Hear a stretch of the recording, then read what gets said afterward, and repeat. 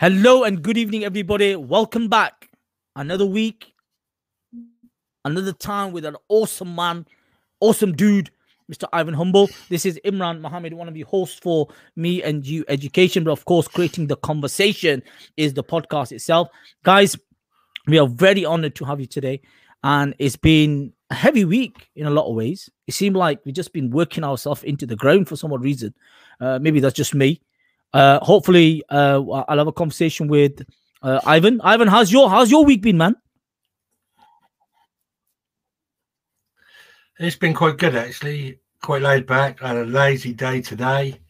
Batteries recharged. Excellent. Ready for next week. Live and as you know, we've got a busy week next week. We do. I agree with you. Now, guys, we have once again part 2. What we're talking about, the next chapter, guys. We are honored to have this amazing guest once again.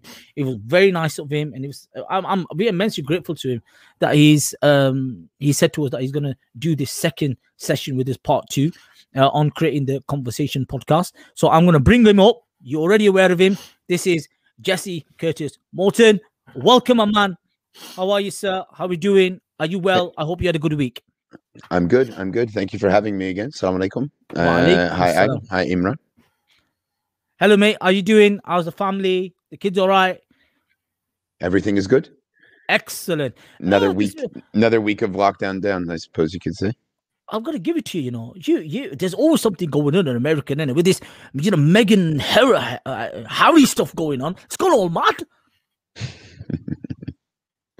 Yes, indeed. What are your thoughts the on whole that? The whole world is upside down, but the United States, I think we could argue, maybe takes the cake. Yeah. There's no doubt about that. You know what I mean? There's not a single week that goes by and nothing has happened. I'm thinking, what? Another? And you have to be in Oprah as well. I was like, what? Really? It was just mad. And it's gone crazy. Last year, because of the whole issue around the race thing and with the police and the black community and all of that, all right, and George Floyd and all of that was occurred, and suddenly we're back up again. The same issue, the same concern, the same stories. It just got mad. You know what I mean? I think this is it's an ongoing circular type of motion of life, isn't it? Whatever it's happened before it happens again. Jesse, this week we are going to touch on something very, very important.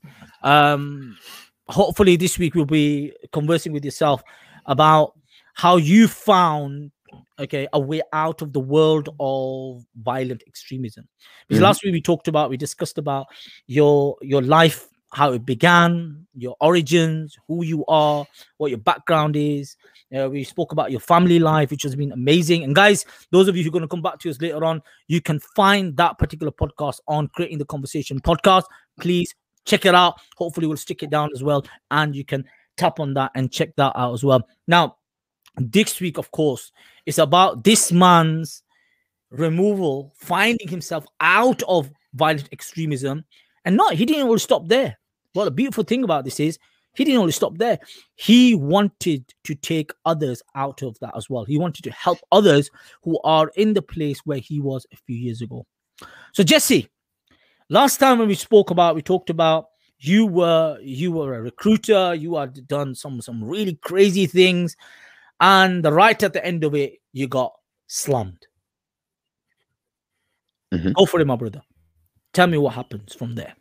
So I don't recall specifically where we left. I know we talked a little bit about me being in Morocco and being arrested several weeks after Osama bin Laden was killed in Abbottabad, and the U.S. government moved to eradicate the playing field, thinking the war on terror was over. We expected a democratization of the Middle East due to the Arab Spring, and thought the jihadist threat would wind down. One of the reasons we thought that was because I myself was picked up. And so I was returned after 5 months in a Moroccan jail, where I met Mohammed Fizazi, a first former I had come to contact with in my life, and was flown back by private jet to the US, where I basically told the truth about how I felt and convicted myself essentially on the ride home. But when I returned to the United States, I was housed in Alexandria Detention Center, which is the sort of famous place in the United States that housed you know, Zachary Moussaoui, Ali Timimi, Big names, big names.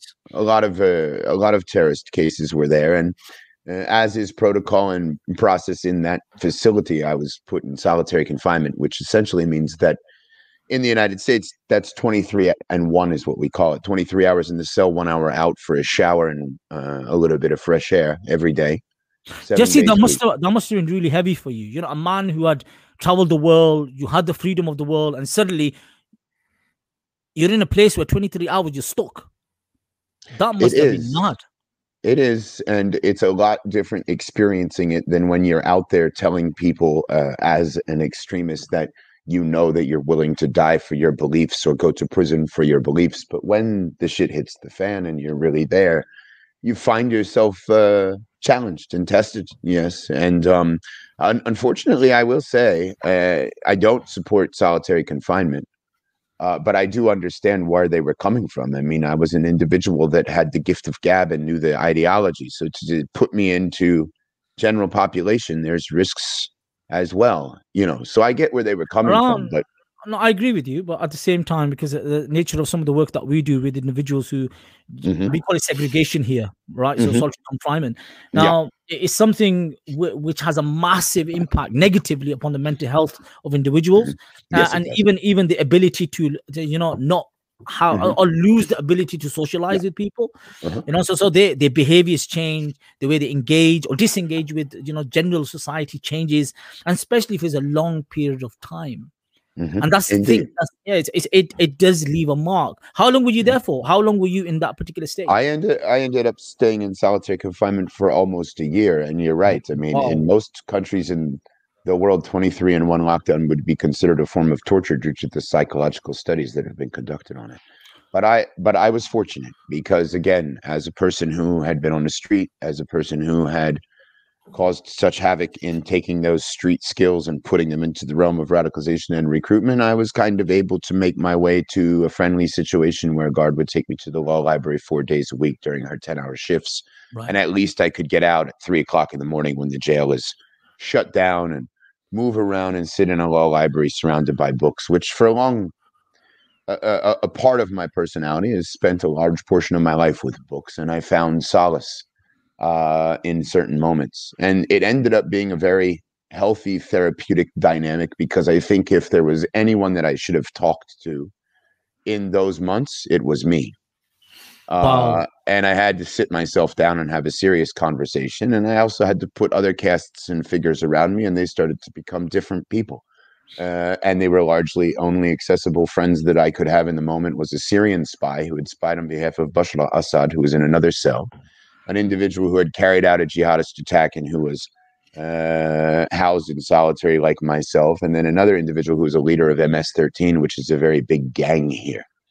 But apart from that, you know, when I'd be up in the law library, I got to introduce myself to Montesquieu.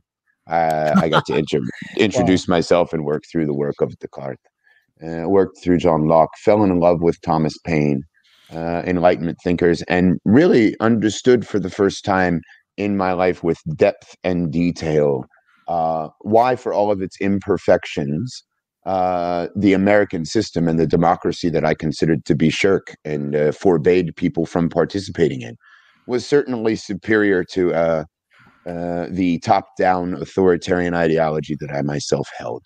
And that that Jesse, you know, that is a phenomenal awareness and realization by you, because a lot of people who tend to go down this ideology or get influenced by this particular ideology, 9 times out of 10 they don't fully understand where they are.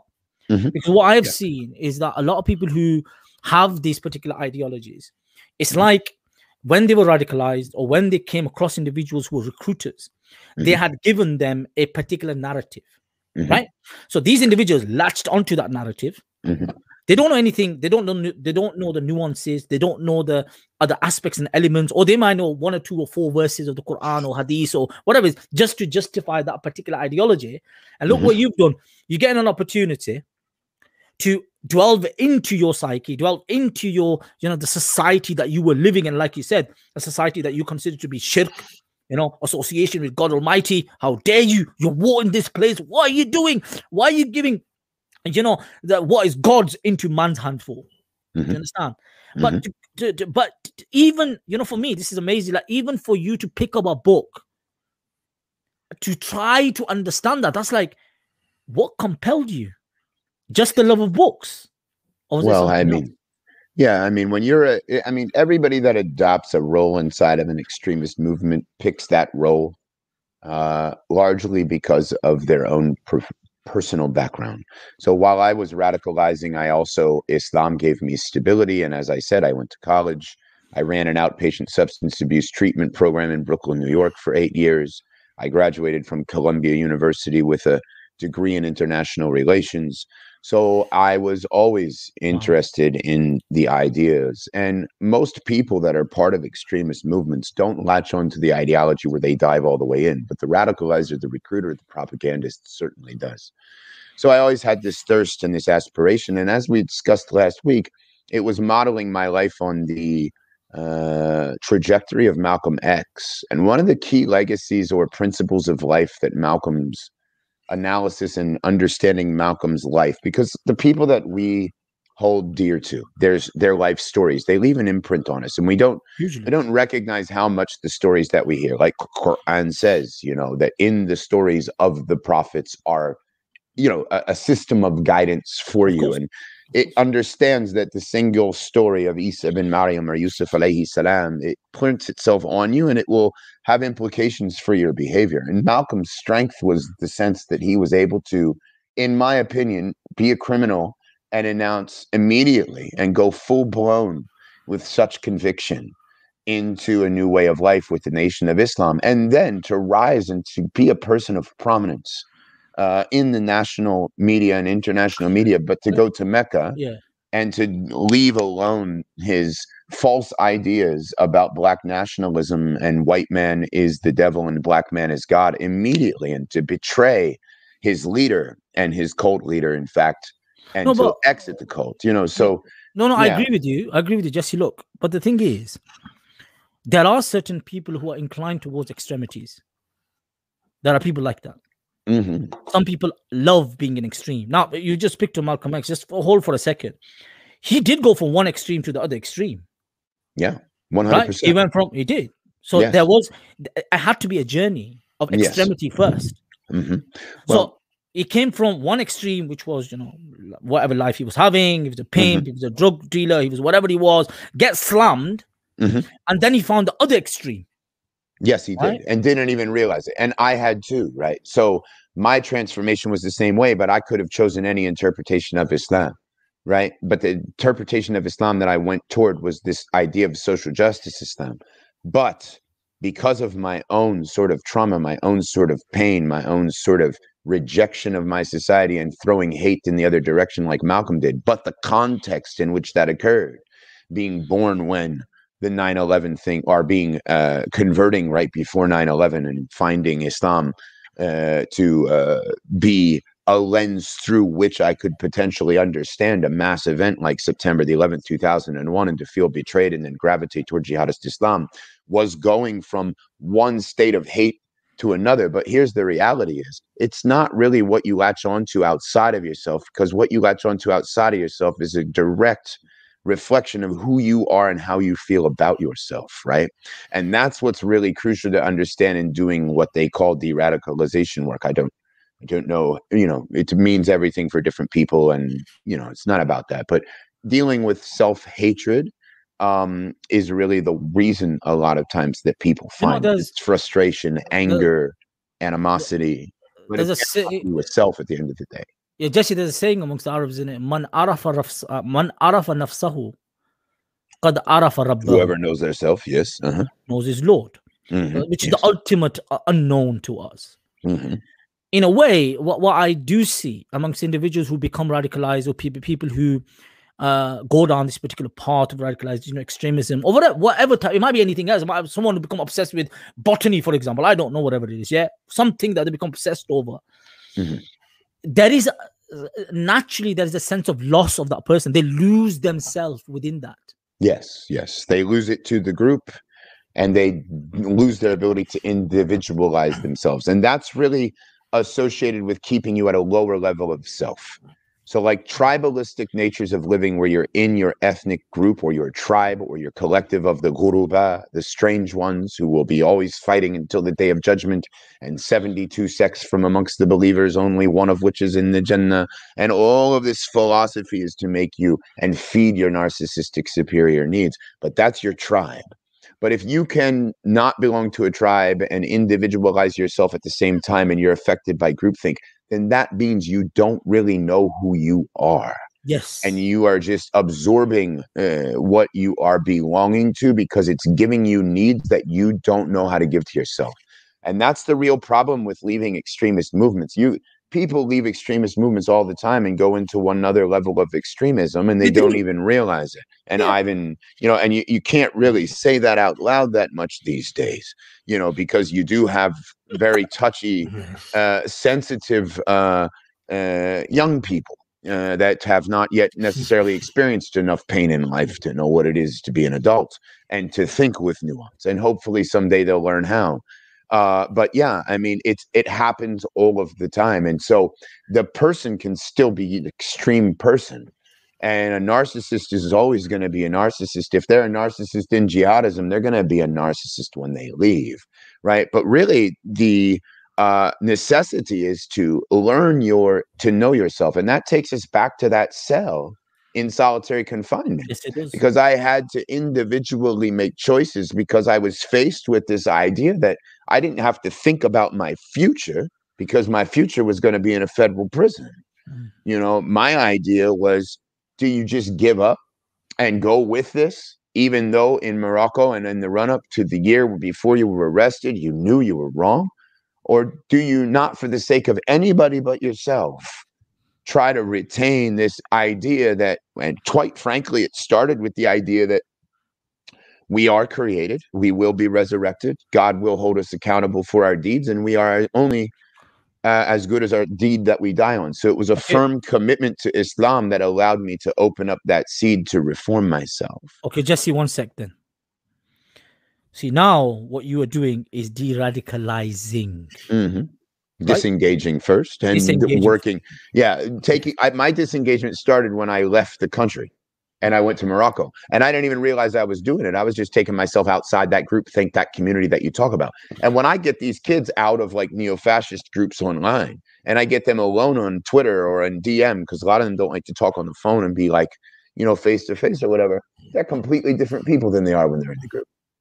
Yeah, of course. And I have the same experience. I know Ivan did as well, where when I come across people who are part of a gang or part of a particular team or whatever it is, it's the same psychology that's working there. Yeah. When you remove them from that comfort zone or group identity and you take them on an individual level, you start seeing the immense vulnerabilities. You see things where they're lapsing, they're lacking. Right. And that's what's really interesting. In a way, like you said, I understand the solitary confinement, the segregation, the removal of an individual from general society to work with them. Right. I get it. And I understand all of this thing about, individual interventions that we do and etc. that work.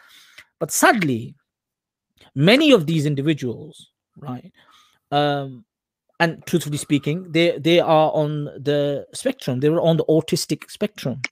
This is increasingly true, yes. Yes, we have found that, and this is a reality of the situation. We have found that the individuals that are being are attracted, not all, let me be very clear, not all, but there's a high percentage of individuals who are on the spectrum, may have certain type of traits from the spectrum, autistic traits, etc. And because of that, these extremist organizations have honed into these people and they give them.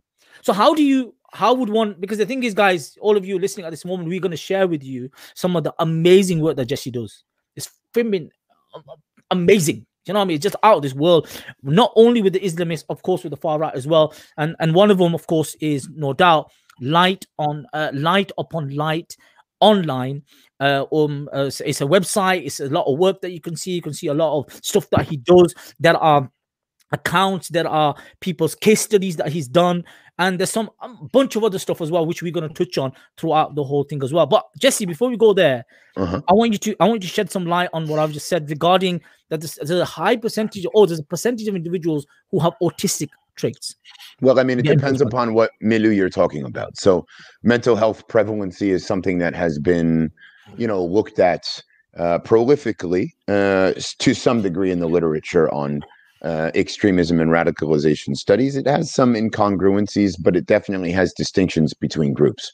So, and it also has distinctions between context and place. But when we're talking about Western radicalization in countries like the UK and the United States, we just got done doing polling inside the involuntary celibate community, and we're seeing like 30% diagnosed, with 30% more that believe they would be diagnosed. So that's a unique population with a unique set of characteristics and a unique context and a unique grievance. When we talk about jihadism, the mental health is a little bit more inconclusive, because it's hard to determine, as you know, Imran, in the Muslim community, to go to see a psychiatrist for assistance is not exactly something that you would do. It's too much stigma. Yeah, exactly. And increasingly less so, but amongst fundamentalists and people that are, adhering to that. But, and on the far right, you're right. I mean, it looks like we're looking at like 1/5 to a quarter even of these young people that are falling for not the radical right, but the extreme neo-fascist Adam Waffen, the base type, the very black and white, the leaderless resistance, Turner Diaries emulators, and the ones that want to, and that's because of the mentality of the condition. And the real conundrum when you're working with someone, and I've done it, several times now, as an interventionist, is you really have to take deep appreciation for the fact that there are no therapeutically backed, evidence-based interventions with regard to working. There's some recommended guidelines, but there's no real understanding. And what I've found is that it's really important to try to appreciate their tendency to hyper-focus on a particular issue, and not to necessarily be combative, but to offer them a menu and a selection of looking at things differently, that then immediately you attach to something that inundates them with something new to be interested in. So that requires listening. And I have seen an individual who was young, not even an adult, that worked with me in private, just on Twitter, because typically doesn't want to talk online and whatnot. And I have seen conversations steer into the realm of like talking about the hard sciences, and it started with conversations about race science on Twitter, and back and forth race science. And I get burned out when I tweet, because I don't use Twitter as like a means of my primary. I use Twitter when I'm exhausted at the end of the day, or if I have something to say. So when I DM on Twitter, I'm exhausted. And what's that? 160? Are you conversing in like 160 characters or something? No, I'm talking DM. I'm talking private interventions. Yeah. You can do whatever you want in there. I just use voice to text. I can't, man. I don't know how they do it, man. The young kids, man. So anyway. But then again, see, that's another thing. The online world, especially the Twitters and the Facebooks and whatever, when individuals are conversing on that particular platform, there is no nuance. Well, it's a problem because of the lack of social connection associated with the presence of a digital. You might see somebody on a screen, but we know that it's not the same as human touch. And this is something that has become so common and prevalent, and now COVID has exacerbated it for us all. And what you don't feel it, because it's little trauma over time. And the generation that we're dealing with that are coming up now, 21 and younger especially, have spent their entire lives with this. And the primary means of communication, even with regard to like discomfort in interaction with member of the opposite sex or the same sex, if that's what you're attracted to or whatever, is totally distinguished. They have a persona that's online, and then they have a persona that's offline. And there's a lot of isolation, loneliness, and deep-rooted pain. But the online arena is a place where they're going to feed their they need dopamine. And so in the same way that drugs attract people because they release oxytocin and dopamine and oxytocin lead you to search for love. And the way they have the likes and the retweets and all of that, you're looking for love online through retweet and like, and through a digital sort of attempt to replicate reality and social connection in the real world. And then the oxytocin makes you want to belong to a group, and the tribalism inside of us and the neuroscience allows us to be predisposed to echo chambers. And so our tribalism sets in and we become part of the echo chamber. And we like to point out that extremists are all in echo chambers and that they engage in groupthink, and that the confirmation biases that extremist recruiters play off of, you know, well, actually, there's not a lot of work on that, but we're doing that work right now, which is very interesting. But at the end of the day, we all do it.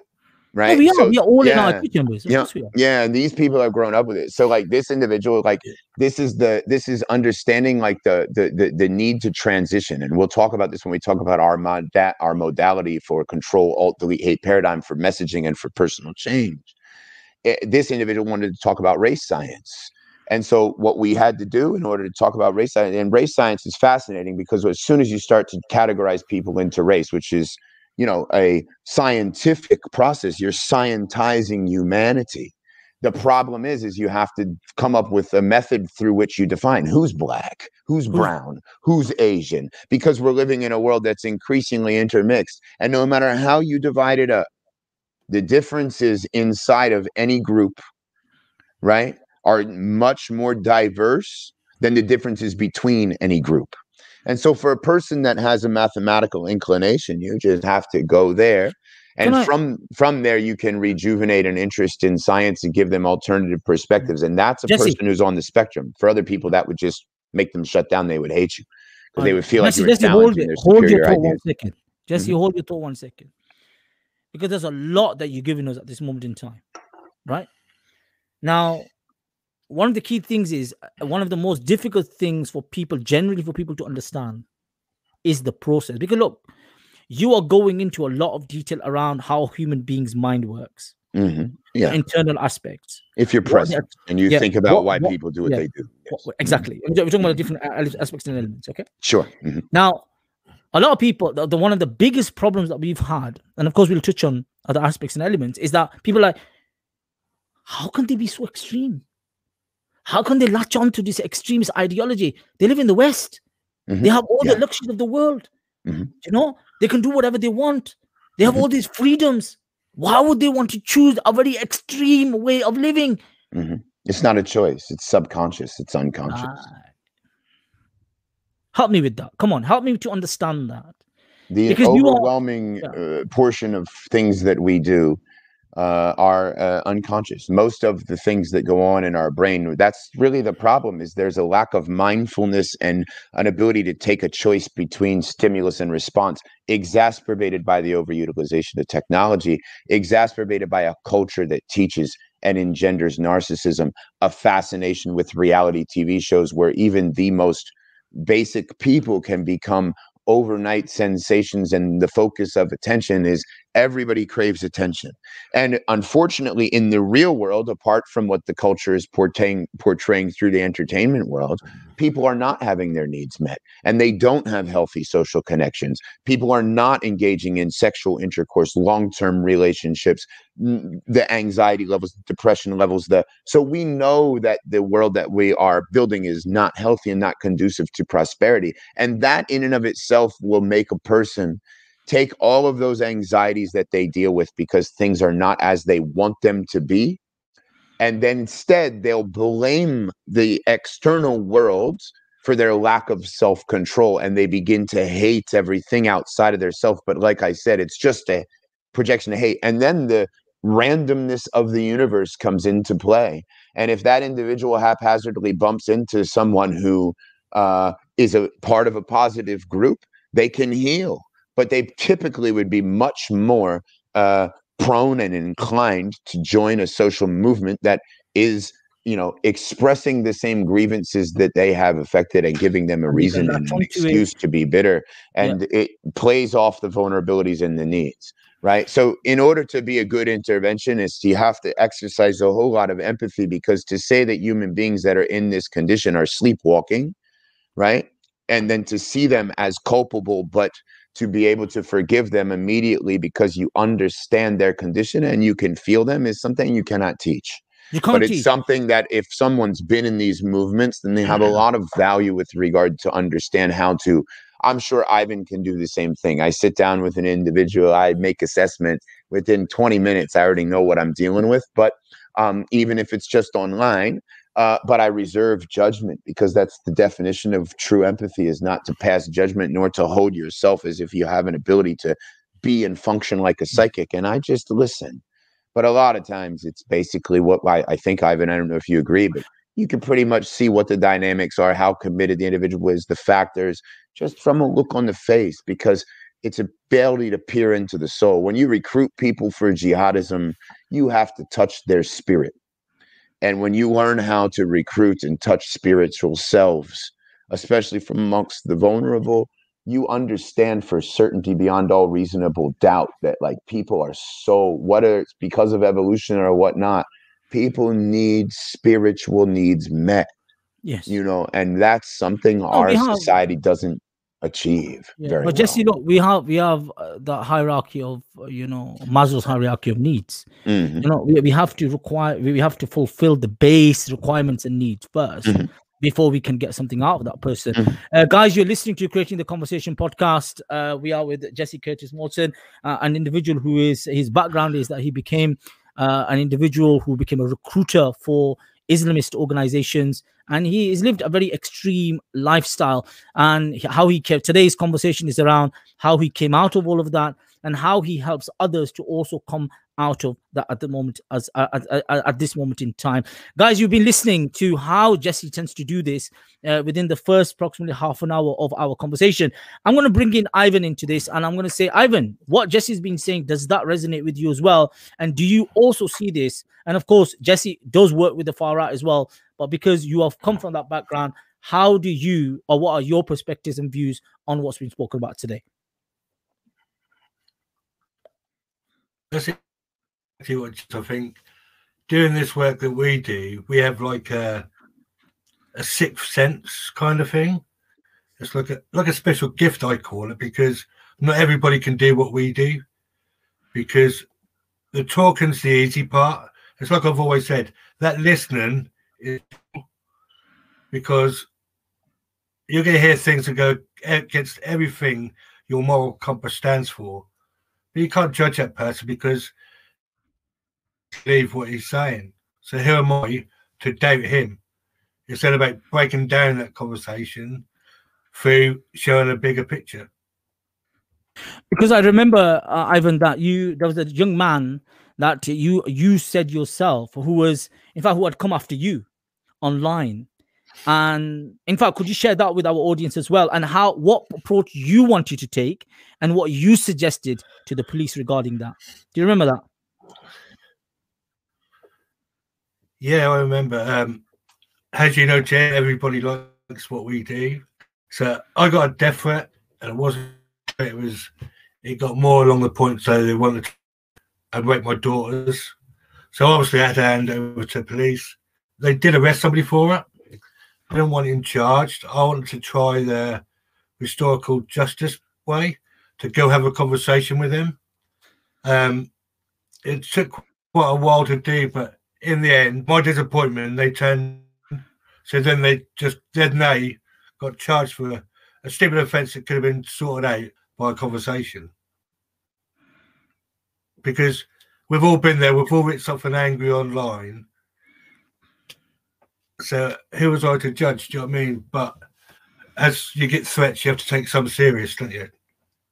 You do, definitely, my man. And the thing was, and in this particular case, both of you, Jesse and Ivan, I want to bring this in because I think some of the amazing work that you are doing, Jesse, is something that the world needs to know about. Guys, what you're looking at in front of you on the screen is lightuponlight.online. We're going to talk about some of the great work that Jesse has been doing, his team has been doing. Because the thing is, he went from a man who radicalized and groomed people towards extremity. Now he's doing something which is the right opposite to that.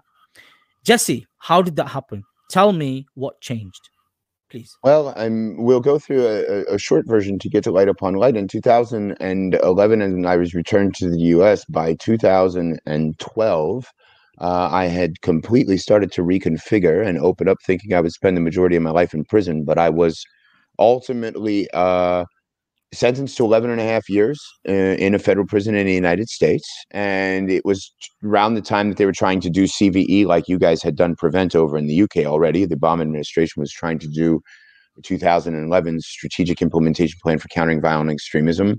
Syria was starting to look more and more like it was going to be less an Arab Spring that would democratize the Middle East and like something that was going to reignite problems. Through a transformation that happened in the library and finding out about the terrorist plot in jail and people asking me questions about countering violent extremism and how to achieve certain successful mechanisms to do so, and people wanting to know about risk. I mean, I started to communicate with the U.S. government, and I started to be very open about certain things, like the fact that certain cases and practices here in the United States were problematic and counterproductive, particularly in the overutilization of informants and not having things like non-criminal interventions for people like de-radicalized former extremist operators. And a lot of people thought the same way and were saying the same things. But my insider's knowledge was very appealing to them because I was able to put it together holistically, multidimensionally, build out a risk assessment tool. And then my students started appearing in Syria and became prominent radicalizers and recruiters. They took my magazine model that we developed here in the U.S., made Dabiq, made Rumia. They were instructing Americans to attack random places, creating recipes for bombs and conveying them to the United States. And they thought that I would never de-radicalize. And so I helped make sure that some of those plots were thwarted. And I was released right after Barack Obama announced the global war against the ISIS, the Islamic State, and in response to the beginning of that coalition's onset of working to take back the caliphate, they were beheading Americans left and right. And so I returned to society March 2015, and I operated in a way where I was trying to impart a better education amongst those that are responsible for assessing and analyzing information and trying to determine if an individual is a threat or if they're just a loudmouth or what the case may be. But Jesse, you became the enemy. Yeah, no, 100%. I mean, from that old milieu, like from the extremist perspective, and even in general with regard to you were eating from the hands of the enemy. Well, if you saw, you became the pawn of the system.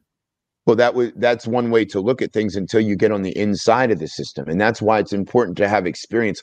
For example, if you want to be a white kid and help African Americans with their legitimate struggles, it would be important to have actually known an African American from the communities that you're trying to liberate first before you speak in their name. That's the utter problem with the world that we live in today. And that's just one example. I saw firsthand when the FBI came to me. I had to do a debriefing process to get a plea bargain.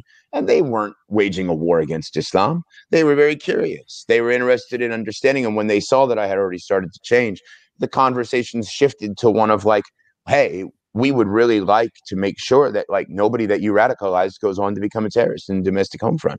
And, there's absolutely nothing wrong with understanding the world in a way that's full of grays. And I saw it firsthand. I know for a fact that cops are not corrupt, that the people that are trying to understand domestic terrorism now are going to be accused of the same thing. They attack DHS buildings every day. And I know the people at DHS now personally are trying to develop mechanisms to make our society better. So when you see that, you easily start, it's part of your de-radicalization process. It truly is. But Jesse, look, the problem I'm having at the moment is this. You said yourself, I had my students. They were in Syria, right? People who are learned from you. Yeah. They saw you as the guru. They saw you as the sheikh. They saw you as, the one who would never turn his back towards, against. I'm using the terminology. As a comrade. That's right. As a comrade, as someone that, being there, he gave us the ideology. He gave us that way of thinking. He showed us what the path is. Now suddenly he's turned his face at it.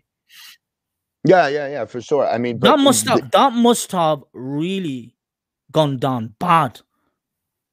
Oh, when I first came public, but yes, for sure. I mean, here's the complicated parts of my process are that eventually I had to, it was either go public as America's first former jihadist or allow a smear campaign in the Washington Post to essentially destroy the rest of my life. So as I went back into society, I continued to operate as an analyst, as someone who was able to gather intelligence. And then one day I went online and I said that I had been released early because I fought my case in court. My old Sheikh, Abdullah Faisal, took me at my face value, put me right back into the network. And eventually I was outed as someone who worked in a case where they were going to behead someone at a muffler shop. And we interjected an attempted beheading. And when that case went to court, it was revealed that I worked as the informant, and the Washington Post put me out there and said, so you went covert. Yeah, covert 100%. operation. It took me a long time to explain to people that nobody would ever believe that I de-radicalized, but I became a very committed person, not necessarily to the side of, because there is no side of a democratic nation state. I became committed to the system that we were just dedicated to destroying, because through all of its imperfections, one with the birth of ISIS could have it was just the onset that you could not change the fact that we were trying to fight and arrest our way out of a problem we could not fight and arrest our way out of. And my thinking started to become one of that was really full of grays between blacks and whites. And I really appreciated getting able to be back in that space of individualization that we discussed with the group. I was only me. My ex-wife is a fundamentalist, shunned me, called me kafir for what I did. My community that was Muslim and my identity that was Muslim, I was able to,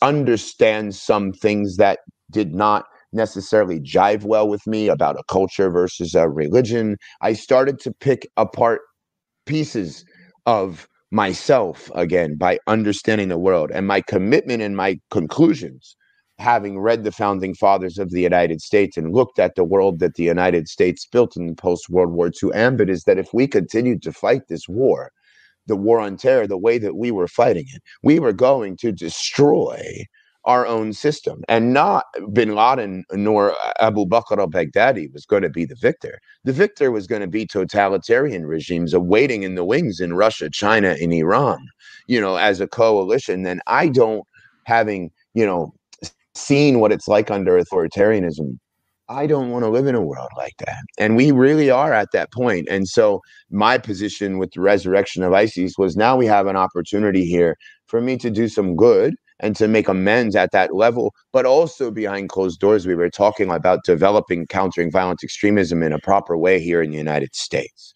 right? Also, I was privy to sit with academics and to discuss things. And I got very interested in understanding my own radicalization by understanding what other people said about it and what other people were doing about it. And I found was that most of what was being done and thought of was completely lacking expertise. No, did you yourself go through psychological intervention as well? No, in the United States, it's not very easy to get mental health care. There was a time when I did, so I came out in 2015 from jail, and I operated, like I said, I was outed in the Washington Post, and then I started to have conversations with George Washington University's program on extremism about going public as a research fellow. And I thought that my life it was a very difficult reintegration process. I was divorced. I was with an alcoholic who would drink, and I still hadn't, drunk. She would beat me when she was drunk. I went through a lot of stress and trauma and not knowing what the future was going to be. Then I'm outed in the Washington Post, and I was thinking that I was resilient enough to make it through all of that. So I couldn't get mental health treatment when I came home from jail, not consistently, at least, because of we don't have universal health care here in the U.S. So it's really hard for men. Obamacare was kicked out, wasn't it? Yeah, and it was a process, and even then Obamacare was different because you still had to work to be eligible, and each state got funding. But I was living in Virginia, and these are all made it complicated. But it was something that should have occurred to me, but it didn't until I took a job at Program on Extremism. I went public, front page New York Times, PBS NewsHour, CNN primetime piece, all on the first day. Here's a former jihadist, and I was not just your typical jihadist, so my case was kind of prominent. You must have been lapped up by all of the corporations then, didn't you? Did I what? They lapped you up. Do you understand? They picked you up. The news media took it. Yeah, the news media took it, but it took me a year to get hired for people to trust me enough to consider hiring me. I had people stick up for me at the school that I was going to be hired at. But the story when I went public was not that I was reformed. The story was that George Washington University hires a terrorist. And the story that was in the New York Times was that I was abused as a child. And what nobody really recognized, except for Jessica Stern at Harvard University, was that I was re-traumatized and I needed to get trauma treatment. And if I didn't, I was going to blow up. She literally sent an email to my bosses, and my bosses kindly asked me, is this true? And I said, no, because I thought I was a tough guy, and I relapsed on cocaine. So Wow. out of nowhere, and threw away like the opportunity of a lifetime. Like the institution that I'm talking about does such good work, and they're really good people, and I really like to get to know them, but I could not get myself together enough to do so, and I really hurt myself and relapsed and got arrested and ended up right back where I came from. And it was the most depressing thing to have tried to de-radicalize and then to figure out that the trauma that led to the addiction, that the ideology that you adopted became the addiction. You were addicted to extremism. And as soon as you took your addiction to extremism, you didn't know nor have the skill set to not be addicted to something. So eventually all you did was go back to what you knew before you picked up Islam. So Islam was my opiate. And I never really understood my own religion. I didn't let it heal me the way that it could have. And that was a key takeaway. Truly. And I think, Jesse, look, this is a difficult one for especially people who are not from the faith, probably. They go, this is the religion, and because they have a certain narrative. Okay, and I know Ivan tends to talk about this a lot, that I got radicalized by Anjam Chaudhry, and I had a particular narrative, and I saw this religion not as a religion but as an ideology. Do you understand? But once you started to understand that it was a religion, what changed? Not you. I'm talking about Ivan. Yeah, I know. It's just a delay on the screen. Sorry. Yeah. So, you're talking to me? Can you hear us? Yeah, Ivan. I can hear you. Yeah, you're back. Yeah. So the question was around. I've always said it's Chaudhry, and it was that around Chaudhry, yeah. So that you had a particular narrative. Chaudhry, and I become knowledgeable on his interpretation of Islam. It was his interpretation of Islam that I become knowledgeable on, because around where I live, I didn't have Muslims. I didn't know nothing about Islam until I researched him. Well, that's kind of how me and Jesse hooked up. We done a joint article for the Independent, I believe it was, wasn't it, Jesse? Say it again, Ivan. I'm sorry. There's a delay on my end. Yeah. So after I said about Chaudhry, I think that's how we online, weren't it? We did that article for Lizzie Dearden, the Independent. Yeah, I reached out to you because I understood that it's very important to tell these narratives about reciprocal radicalization. And your case is a perfect one. And now that we have recently established an ability to try to take our parallel networks light upon light philosophy to the UK, we are hoping that Ivan and Imran, I'd be open to you participating as well, can help us expand what we have established here in the US abroad. So, and this is exactly what it is. Guys, this is something that we've seen, and I think this is exactly what Ivan and Jesse are both talking about. So, Jesse, shed some light on this. Pardon the pun. Light upon light. Where did that come from? What is it all about? Tell me the project. Well, one of the things that I took away from my experiences, and it's a very long discussion, is that one of the problems of the countering violent extremism world is that it counters. And to counter something is to be completely reactive to it, not proactive. And then the other problem that I found is that largely what is not unperceived by people that believe that they have been de-radicalized, and when you get to know these people and get to know the people that are in the field, quite frankly, you start to see that for a large portion of the field, it's about money. They don't know what they're talking about. They couldn't have a real-time conversation about radicalization if their life depended on it. And for a lot of quote-unquote former extremists, they've not healed and gone through the process that it takes to go, and they've gone from one extremism to another. And so the problem is that the whole field is based upon faulty assumptions with regard to the theories of why people would want to disengage or de-radicalize. It's full of fraudulent notions. It's full of false fox science. And I don't mean to say that other than it's true. I believe if you see a fraud and you don't say it's a fraud, you're a fraud. And so I think it's important, if you really want to have something as righteous as a field like this, which is trying to save lives, there should be a lot of integrity. And there's a lot of using and abusing and manipulation, and it's a joke. So in looking at that and understanding some of those limitations, what you see is that it's really not tackling the problem of hate or extremism in a way that is saying anything other than like, you're wrong, we're right. Yeah. It's addressing a problem in a very linear XY. The idea of dominoes is perpetuated again. Yes, exactly. So what Light Upon Light is it's a play off of where I have come to in consciousness, because I love Islam because it's compatible with science and academia and intellectualism. It's consistent with the scientific method. Unfortunately, in the reality, the practice of Islam has gone away from being able to contribute to those discussions. And I found that the most beautiful way for me to understand the nature of my intellect and all of our consciousness's connection to God is in that beautiful verse from Surah An-Nur.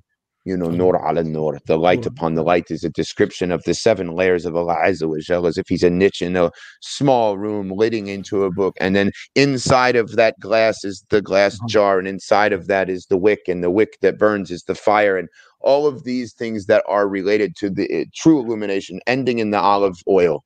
Right. And that Allah outside of time and space is the one that delivers the consciousness. And it's a beautiful, beautiful, beautiful parable metaphor for من الظلم إلى النور. Absolutely. No, yes, from darkness into light as well. And so, but there's also a great statement from someone that really taught me a lot about the design of the universe, and one who rejected the idea that everything is random, and that was Albert Einstein. And he has a great quote where he says that no problem has ever been solved at the same level of consciousness that created it. Wow. And I found that those two things merge, and I wanted to keep an Islamic identity with what I did, because I love my religion and I love what it has given to me.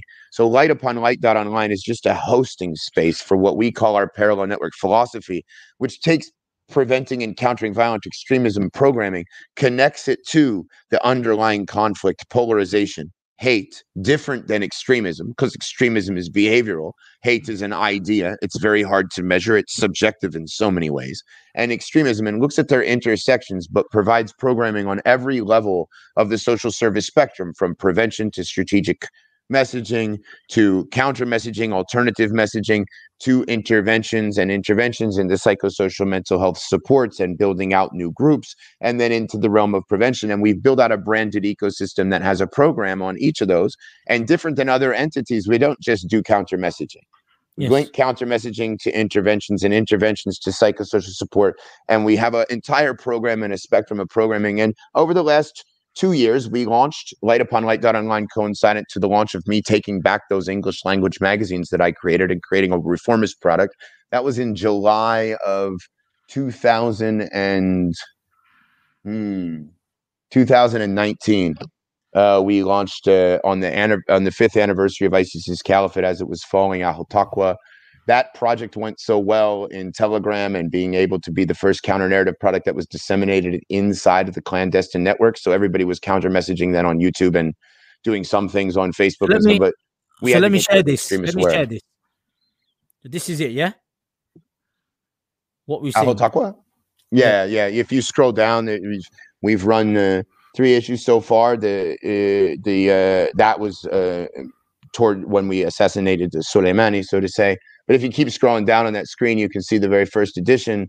This is on the anniversary of 9/11. It looks very similar. It looks very similar to your when you were within the when you were part of Islamist organization? Yeah.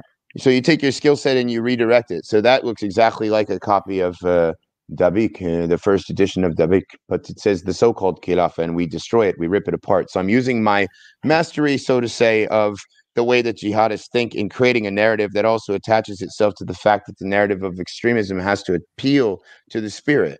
So the message is very different. And from this single launch of an edition, we were able to dismantle the entire English-speaking most popular Telegram network on Telegram called Greenbirds, and we saw 22 effective interventions come about because when they read it, it was very different. Like, it is a very different approach to counter-narrative work. It elevates above. It does not demonize. It comes with true empathy. And the way that we disseminated it was a very strategic way. And to this day, people trust me. And so one of the things that people say formers can't achieve, light upon light, has very much disproven. I work with people all over the world that contact me regularly about the approach that we take. So that worked very well. And then in the end of 2019, we launched the far right wing iteration of it in Britain with Ivan as well. Ivan had an article in the first edition of Control Alt Delete Hate. And that's our philosophy. We link the counter messages at the end of every magazine in every post. Isn't it? What's that? That's the Control Alt Delete Hate method. Yeah, that's the different. That's the far right counter. It's not just far right. It's counter polarization, hate, and extremism, because we don't discriminate. But you couldn't necessarily have a critical article of Antifa because you just have to deal with way too much stuff on like Twitter and all that. You have to have a cancel culture and like apologize, and you'd be very wrong to criticize people that burn down government buildings and then criticize other people for marching into others. So at the end of the day, we do this thing very differently. And the way that we do it is through a paradigm we call Control Alt Delete Hate, to control the space between stimulus and response, to paint those grays, to learn how to be comfortable and sit there. And then to alter your course, to take the skills that you have, if you're a former radicalizer and a recruiter, and to direct them in a way and a manner in life where you can dedicate yourself to doing something different. You don't have to be a public former extremist to leave an extremist movement. There's all kinds of things that you can do, but you need a mentor. And on top of that, how do you convince them?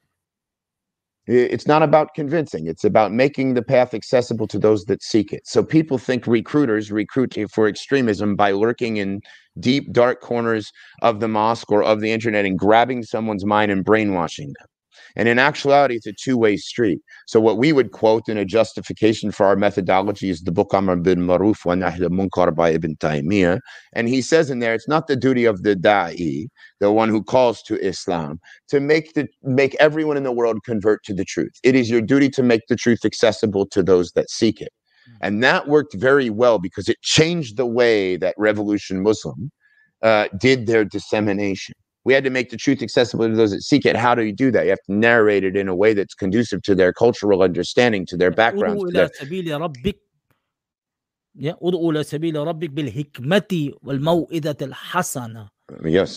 So there is both elements, wisdom as well as in the best form. Yes. When the Quran says best form, that's what this means. It has to be disseminated in a manner which is accessible. And it and understandable for the audience, and you have to take those things into consideration.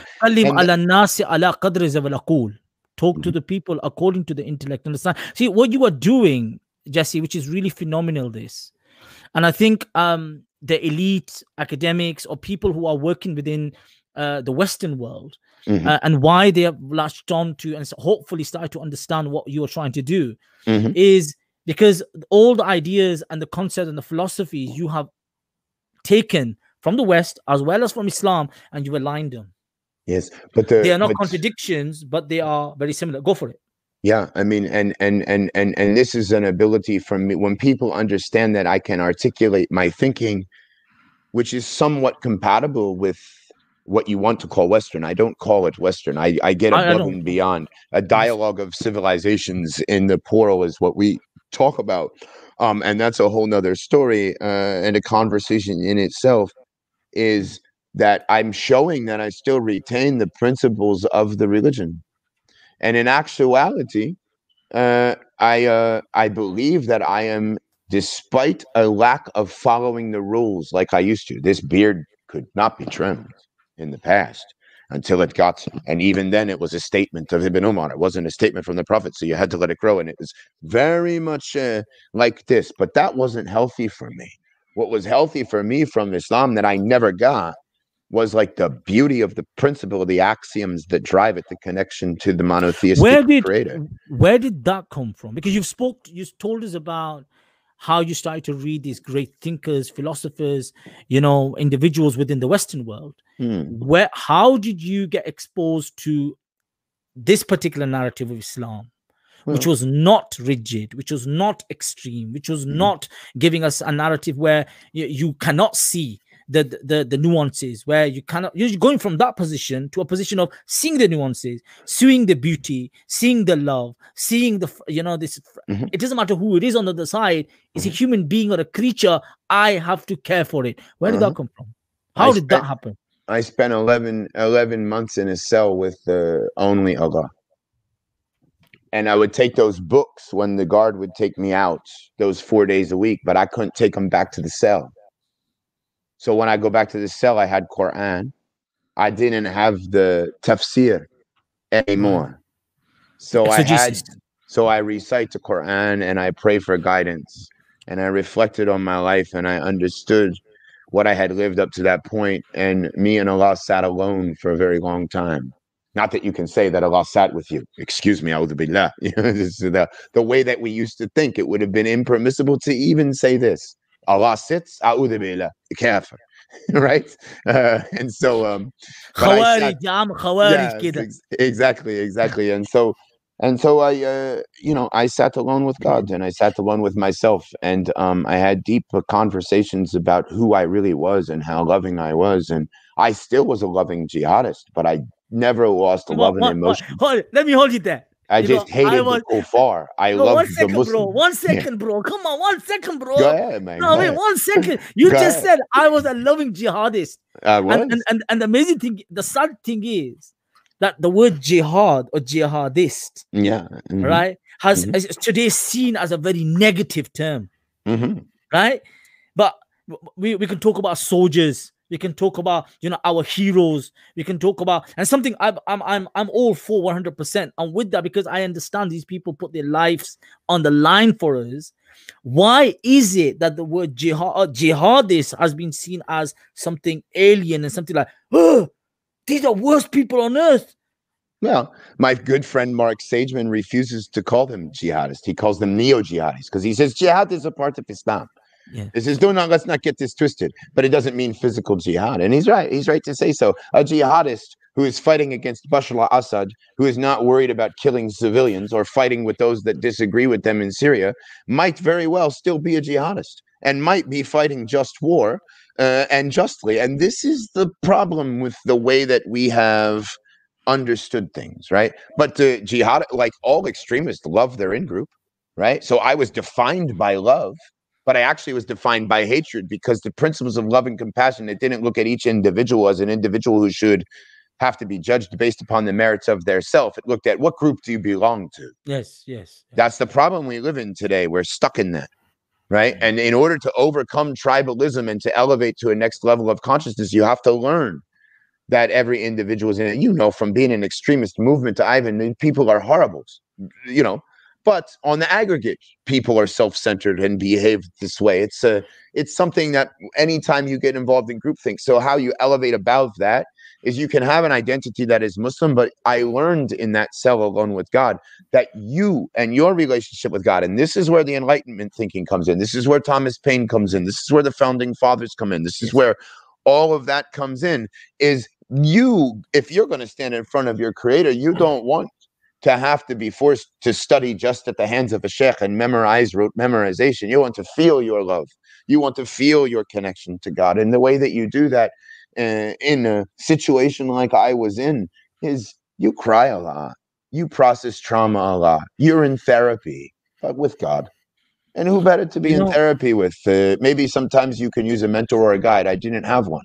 But I do know that in my mind, I was able to reconfigure things, and I was able to take a heart that had a lot of desire to help the poor and the oppressed, who I was told the poor and the oppressed were. and to apply it to humanity in general and anyone that I come into contact with based upon the merits of whether they deserve it or not. So you had in a spiritual enlightenment? I don't know. I think life is a journey and a process. I don't know if I would call it an enlightenment, because I don't think that I am enlightened. I had a spiritual experience that made the negative lived experience that I had. And from a Christian concept, in a Christian concept, you're reborn. Yeah, ooh, gonna be too low there. Bit too low there. Yeah. Yeah, it depends. I mean, you can't be reborn just by accepting something as your savior. You want to be reborn, you have to put the work in, you know? So like, yes, from the Christian concept, it is the concept of rebirth, but I don't know, because you're still yourself and you have to hold on to yourself, because in order to forgive yourself, you can't forget who you were. You have to understand how who you were and the energy that's inside of us all was allocated towards a wrong-headed perspective. But if you really want to overcome it, you got to tell yourself, I'm sorry, you're still worthy of being loved. You know, and that's really the secret of pulling people out of these movements, is to allow them to feel that kind of in-group love that they get, and to experience with a group that's built on antithetical principles to those extremists provide, but provides the same sincerity. Truly. Now, Ivan, I know you came across something similar when you were at BBC. It was a BBC Three program, wasn't it, about covering the tattoo or something around the tattoo. It's a similar type of conversation that, look, I don't want to forget my past. Tell me what happened. Yeah, that was it. That video I did 3 or 4 years ago went viral. And somebody from the BBC noticed the EDL tattoo I got. I mean, I'm there, still got it. They offered it to cover it up for me, to move on in my life. And I sort of said, no, I don't need to move on by covering my tattoo up. That's part of who I was. I want to keep it there, so in future, I know, look at that, I've come from, do you know what I mean?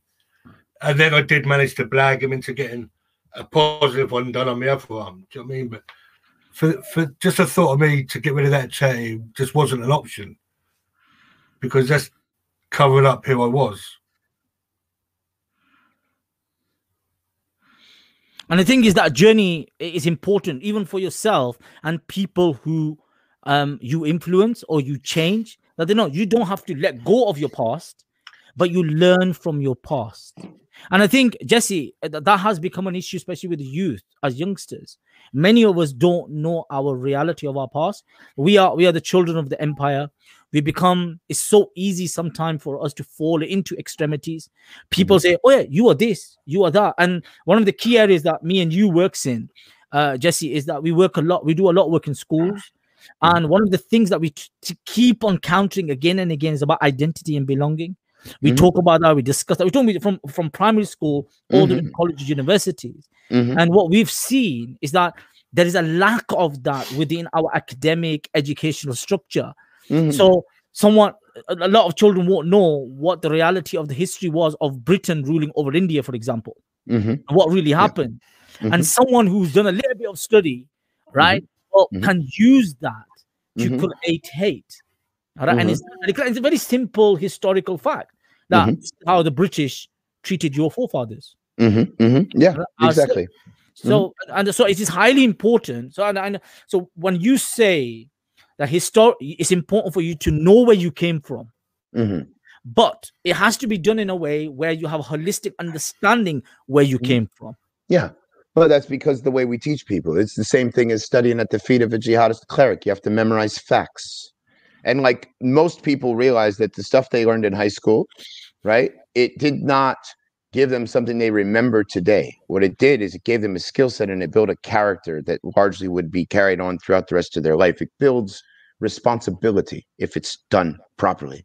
But what real education should do is build awareness, self-awareness, understanding of critical thinking and cognitive biases. We should be training people about trauma and the fact that we are all going to experience this, and that there are ways of life that are healthy for us to live. And that's what Muslims can have a dynamic that is provided in healthy communities that are Islamic, is really powerful. right? Because the whole society is based upon social connection. And one of the things that made the Islamic empires, and they're not really empires at the height and zenith of their ruling because they were so decentralized, and the Islamic system, the Millah system, made it very impossible to sort of, not allow Jews and Christians to have their own little communities and networks. That's what we need to do. We need to allow culture to flourish and to not have culture appropriated by consumerism. Yes. Right. And so we need to have meaning to our lives. We're human beings that need meaning, and nothing that we offer in our educational systems teach us how to define meaning. They don't ask us to define meaning. And if we have meaning and purpose, and we're living with a purpose to our lives, and we know whether we believe in God or whatever is not the point. You can be a total humanist and be an atheist and believe that what you should do with your life is something that leaves a legacy that has meaning and purpose and that is interesting. We don't pique curiosity. We don't pique consciousness. What we do is we give rote memorization of facts and we give rigor. And that's important. We need science. We need technology. We need to put the tools in place for the kids that will gravitate towards those fields to gravitate towards those fields. But we need to build character. And instead, I do a lot of work. I'm going to hold you there. Yep, go ahead. Hold you there. I do a lot of work with kids, young children. Mm-hmm. And one of the most powerful things I've learned from children is why. Mm-hmm. Why? Mm-hmm. Yeah. This is, and when you look at human psychology, when you look at how we develop as human beings, the why is the thing that makes us human. Uh-huh. Yeah. The questioning of that, what you were talking about is exactly this point. Mm-hmm. But do not just take something as face value. Uh-huh. Question it. Uh-huh. Find the nuance in it. Find different aspects and elements to it. And I learned that by working with young children. That because they are inquisitive, because they want to understand their surroundings, they won't just take your word for it. They go, but why do I have to do this? Why can't I do this? Why can't I go there? You have to give explanation. And I think one of the key things, and you're right to say this, that one has to understand that there is more to just one particular narrative. There are many, many aspects, and I think that is exactly it. Once we do that, and I think a lot of people that you work with, and you got something on the website which I think is phenomenal. You got something called Shapeshifters, and you have some amazing people on there, because it's not only yourself or I intend to do this, and I want to bring them on. I want to bring that up, and I want you to shed some light on that as well. That there's so many. It's not because extremists are of all types. And some may suit with one, may not suit with the other, which I thought was really, really cool. And I want to share that. So could you shed some light on who these people are and why you have also chosen to go down this particular route of including these individuals as well? Sure. So we have the paradigm is control, delete hate. So the process that we take people through is to control the space between stimulus and response, alter course, make a commitment to nonviolence, and do something with your life that can make amends if you leave a movement.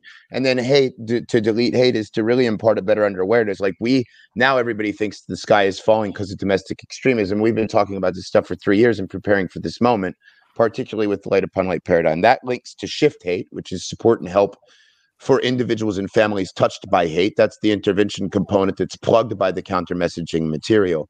And then what you're seeing here is a byproduct of what we call Save Hate, which is Society Against Violent Extremism and Hate. And it's very important for us to understand that, like, if I'm working with an individual, and of course, as we evolve, things will get better, but we're testing the waters, we're learning systems, we're changing the field, actually. People steal our stuff all the time. It's great. And you have a one-on-one conversation. You convince an individual to leave an extremist movement. The question that they have is, after the whys that you're talking about, the question that they have next is, and what if? Where do I go? And so, as a scholar put it in a topic that explored the sociological aspects of group belongment with regard to joining extremist group like ISIS, title of the paper was great. I actually rip it off quite frequently. It says, it's group, not God, right? And I think that that's what's important in de-radicalization too, because what you find is group belonging, meaning, significance, purpose, camaraderie when you join an extremist movement. If I'm going to tell a person that you need to leave a movement and then just drop them off, like what the people that criticize us want us to do is tell them that they have to go behind closed doors and punish themselves because they used to be a white supremacist, and they can't talk publicly because they might trigger someone by sharing their story, and they should go suffer and squalor and have nothing. What we do is we put people around those individuals, right? We put new people. I'll introduce them to an Ivan. I'll introduce them to Daryl Davis. I'll make a call, and introduce them to other people that work with our organization, and they get to know them, and they have access, if they choose to do so, to join our organization and to become a part of our family, right? And you just hit the nail on the head. You just said it. and they're helping us achieve our objectives, right? You used the word family. Yeah, and I think that's exactly what you've done. You're giving them love. Yes, but we have to check. And inside of our family, we've had all kinds of drama, right? So we have to solidify the ability to build a real family with real people, because you have to have people working. If you're going to do countering violent extremism, the people have to be sincere and they have to know what they're doing, right? And they have to know what they're doing. And we're happy that we have arrived. We've done so much since we launched in June of 2019. It is now less than 2 years of having a public-facing website. 120. It's actually more, because we were doing interventions before. So it's 120 since we launched the website, at least effective interventions that I can tally and think of their names inside of my head every day. And even before that, preparing to do them.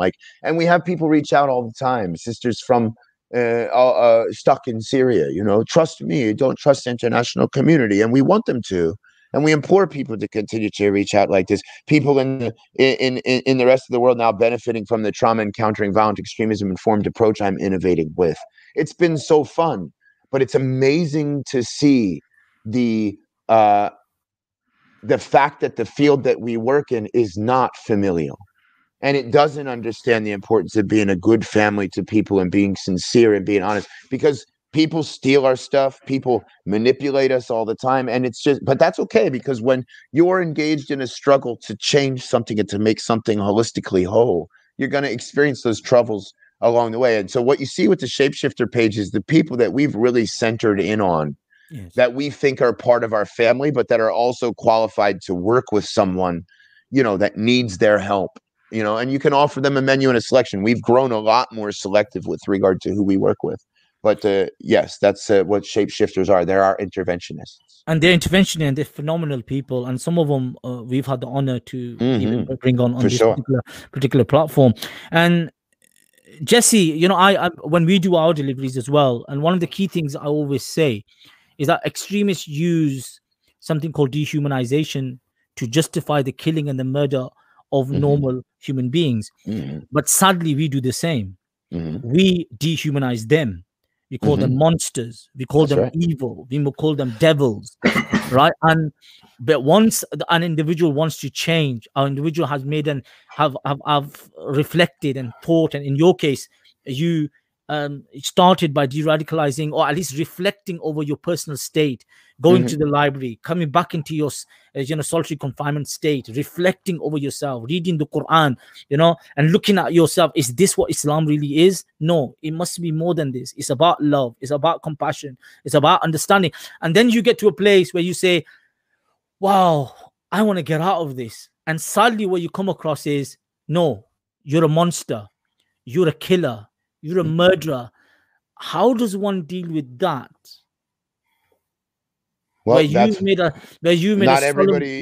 everybody could, and a lot of people want to leave these movements, but they don't have an alternative. And so, that's what you have to provide them. You can't just provide them an answer to their questions and come at them as if I'm going to show you why you're wrong, which is what happens, whether we realize it or not, a lot in this intervention space. You have to provide them something, and you have to provide them a mentor a lot of times, because people aren't strong enough to walk away on their own, or in the event, it's not even about strong enough to walk away on their own. That's the wrong way to put it. There's something to be said for having a guide, because it's a courageous step to take, right? And there's something to be said for having somebody to talk to. Like I used to talk to a OG and a former gangster in the prison system. That was he was my mentor. He had come from running as a kingpin in Newark, New Jersey, and Harlem, New York. Back in the day, people that movies were made about. And walking around the yard, and he had become a Muslim in prison, and now was sending some of the money that he had remaining from his days as a drug dealer back into the Newark community to do gang violence reduction.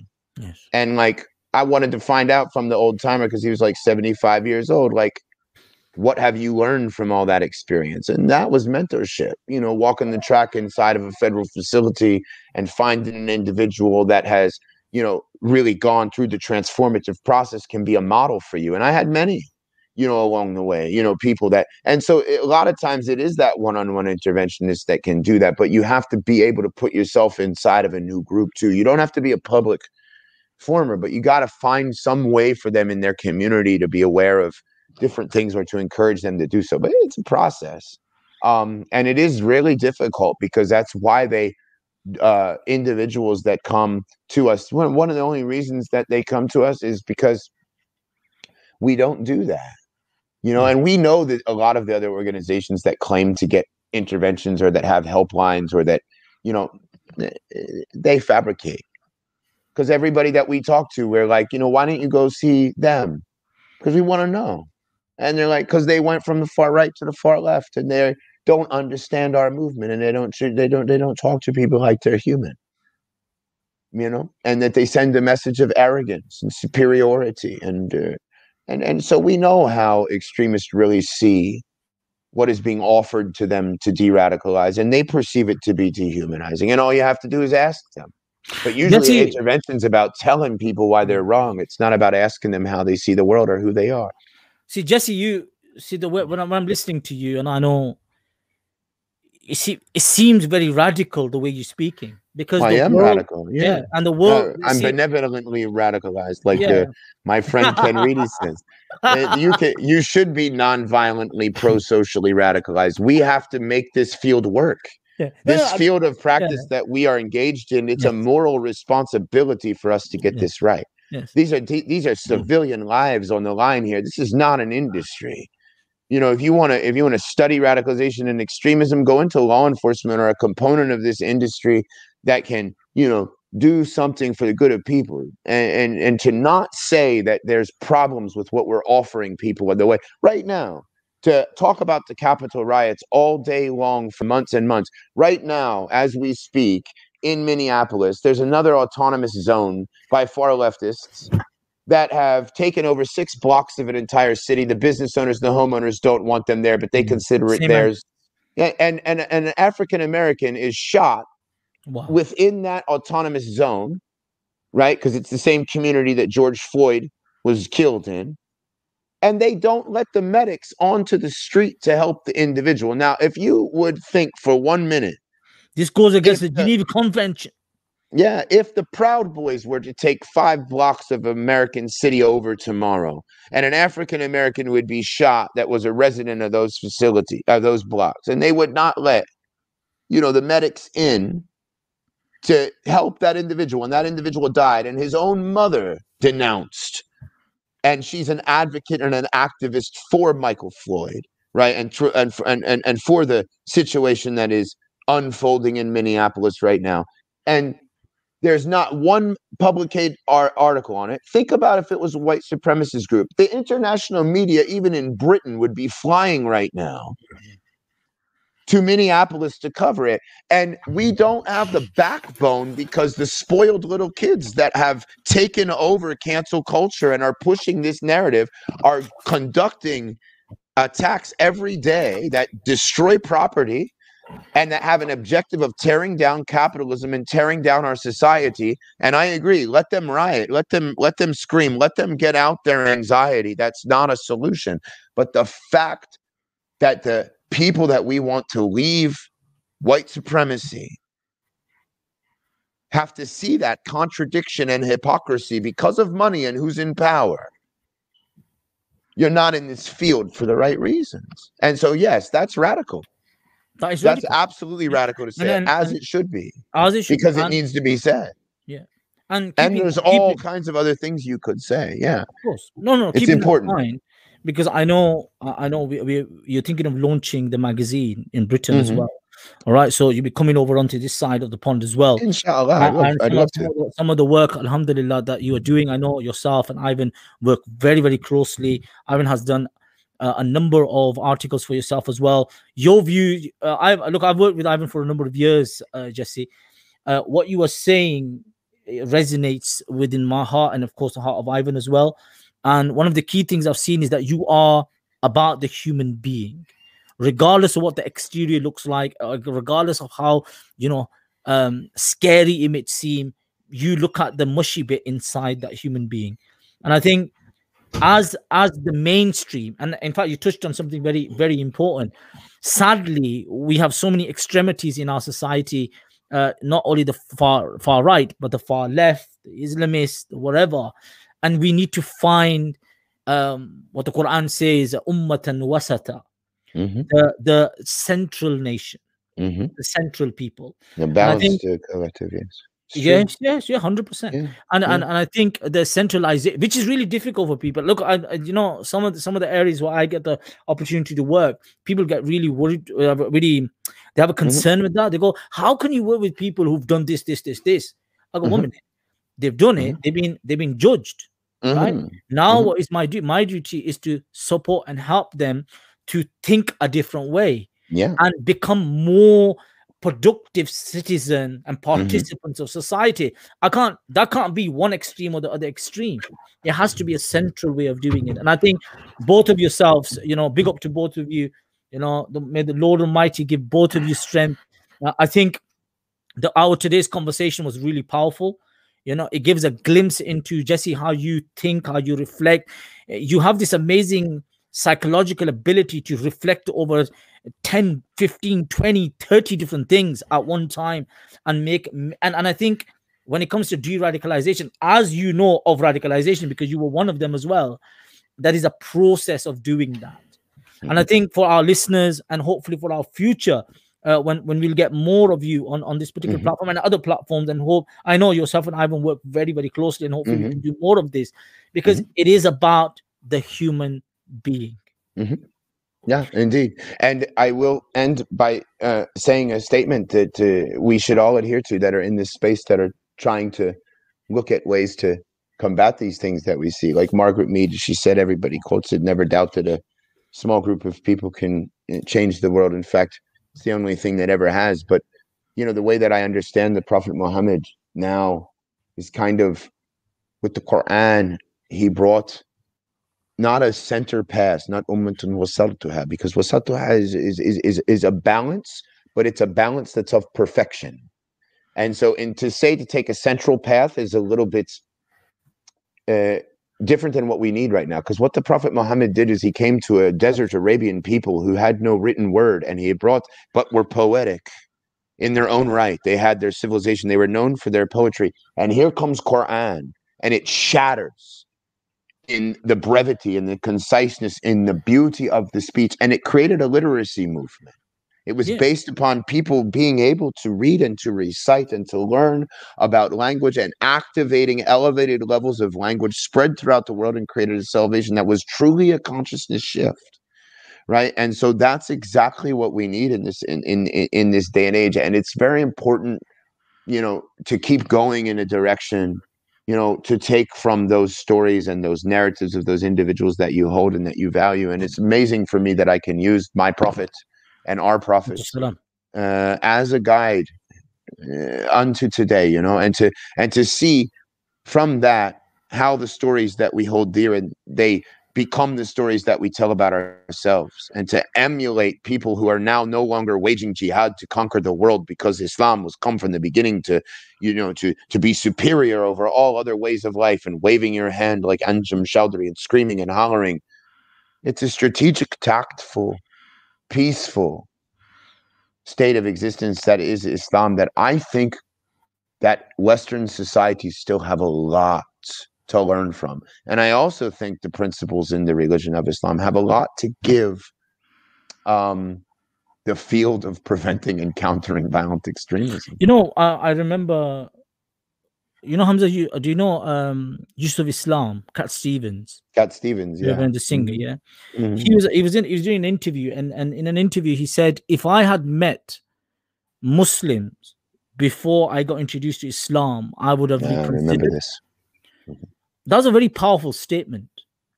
In fact, it says a lot about how Muslims practice their Islam. We say it's about love. It's about compassion. It's about mercy. It's about Mhm. understanding. It's about knowing that all humans, regardless of their background, regardless of their religion, regardless of what they are and how they are, and all creatures, we have an obligation towards to care for and to look after. Mhm.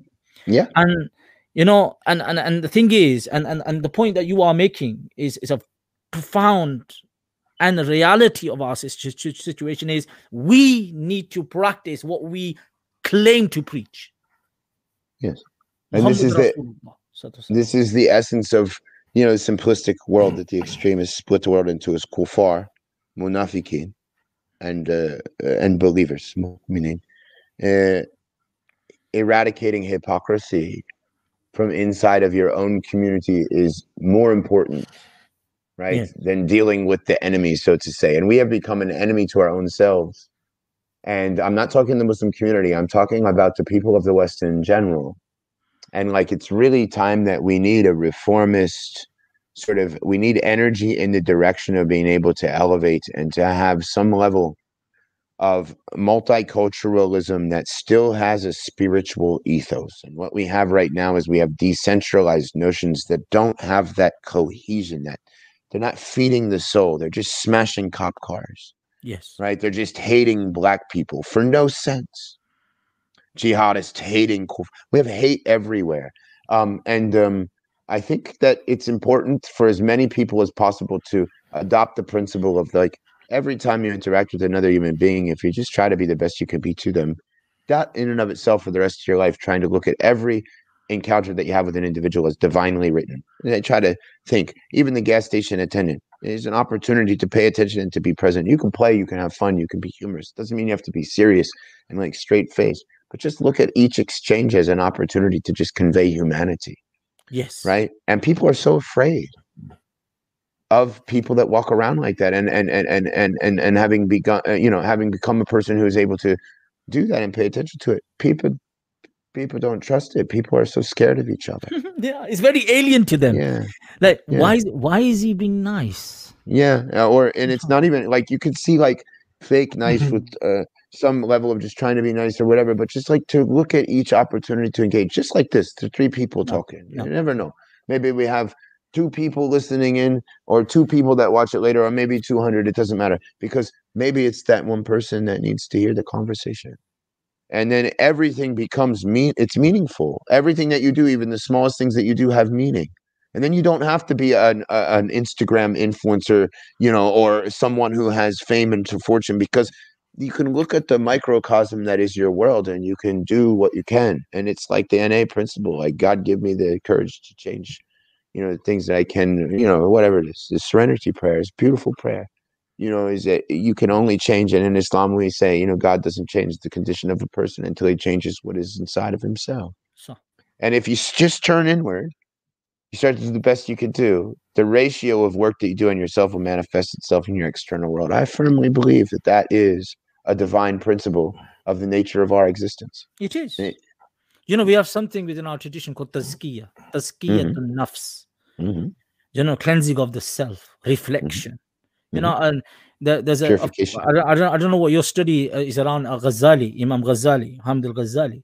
Now, he's a prime example of an individual who lived in the world, who studied well, who was a highly educated individual, who had a very prominent position in a governance. He leaves all of that to find himself. Yes. And when he found himself, then others start to find what he really was about in reality. And I think that reality and essence of reality is important. Once we get to that, who am I? What am I? What is my purpose? Why am I here? And I think, Jesse, wow, man, the conversation was buzzing. I've got to give it to you. You know what I mean? No, thank you for coming down, man. You know what I'm saying? Ivan, my man, are there any words of reflection, ponderance for yourself? No, just to thank Jesse for coming on again. Twice, in fact, a week after the next. Is there any last sort of thoughts you've got, Jesse, that people a bit of hope within? I mean, I think that the conversation was full of hope. I think that something that we can all be grateful that things are, in the crises that we face, going to be an opportunity coming up. But I don't think that we should be looking for solutions from the same system or the same order that we've come to grow accustomed with. I think we should be truly elevating above all the division and trying to induce a new enlightenment, if you will, which takes us back to a key component of today's conversation. So may Allah give you strength. May Allah Almighty give all of us strength to be sincere in our work. Jesse, it has been a great honor to have a conversation with you, to go through your journey, go through your life. For us, like when you studied Malcolm X and you found the nuances and you saw something in him, today, I'm going to be blunt, I also see that in you. And I think you have a very sincere, very clear way of dealing with this. And I pray to Allah subhanahu wa ta'ala that what you did when you were in that system, that you using that anyway, that more people are de-radicalized and they start understanding themselves and they become much more functioning human beings in the system. Guys, you were listening to Creating the Conversation podcast. Our awesome guest, Jesse Morton. Guys, you can go online, Light Upon Light online. Check that out. Check the material on there, which will really help yourself, your families. And there's so many aspects and elements to learn on there. The people that these guys got on there are some of the most inspirational human beings that I had the honor to read, to meet, and to see. And hopefully, once this COVID thing elapses, we can be in the same physical space with you, man. That would be beautiful. I'd love to see the UK someday if they would let me in. Definitely. No, I'm saying we can have a cup of tea or a cup of coffee or maybe some Pakistani cha, bro. Pakistani cha, bro. That's what we're gonna do, guys. Peace out. Man. Look after yourself. Good to see you, Ivan. Good to see you, Imran. Thank you for having me. Talk to you later. Don't go anywhere, bro. Don't go anywhere. I know the drill.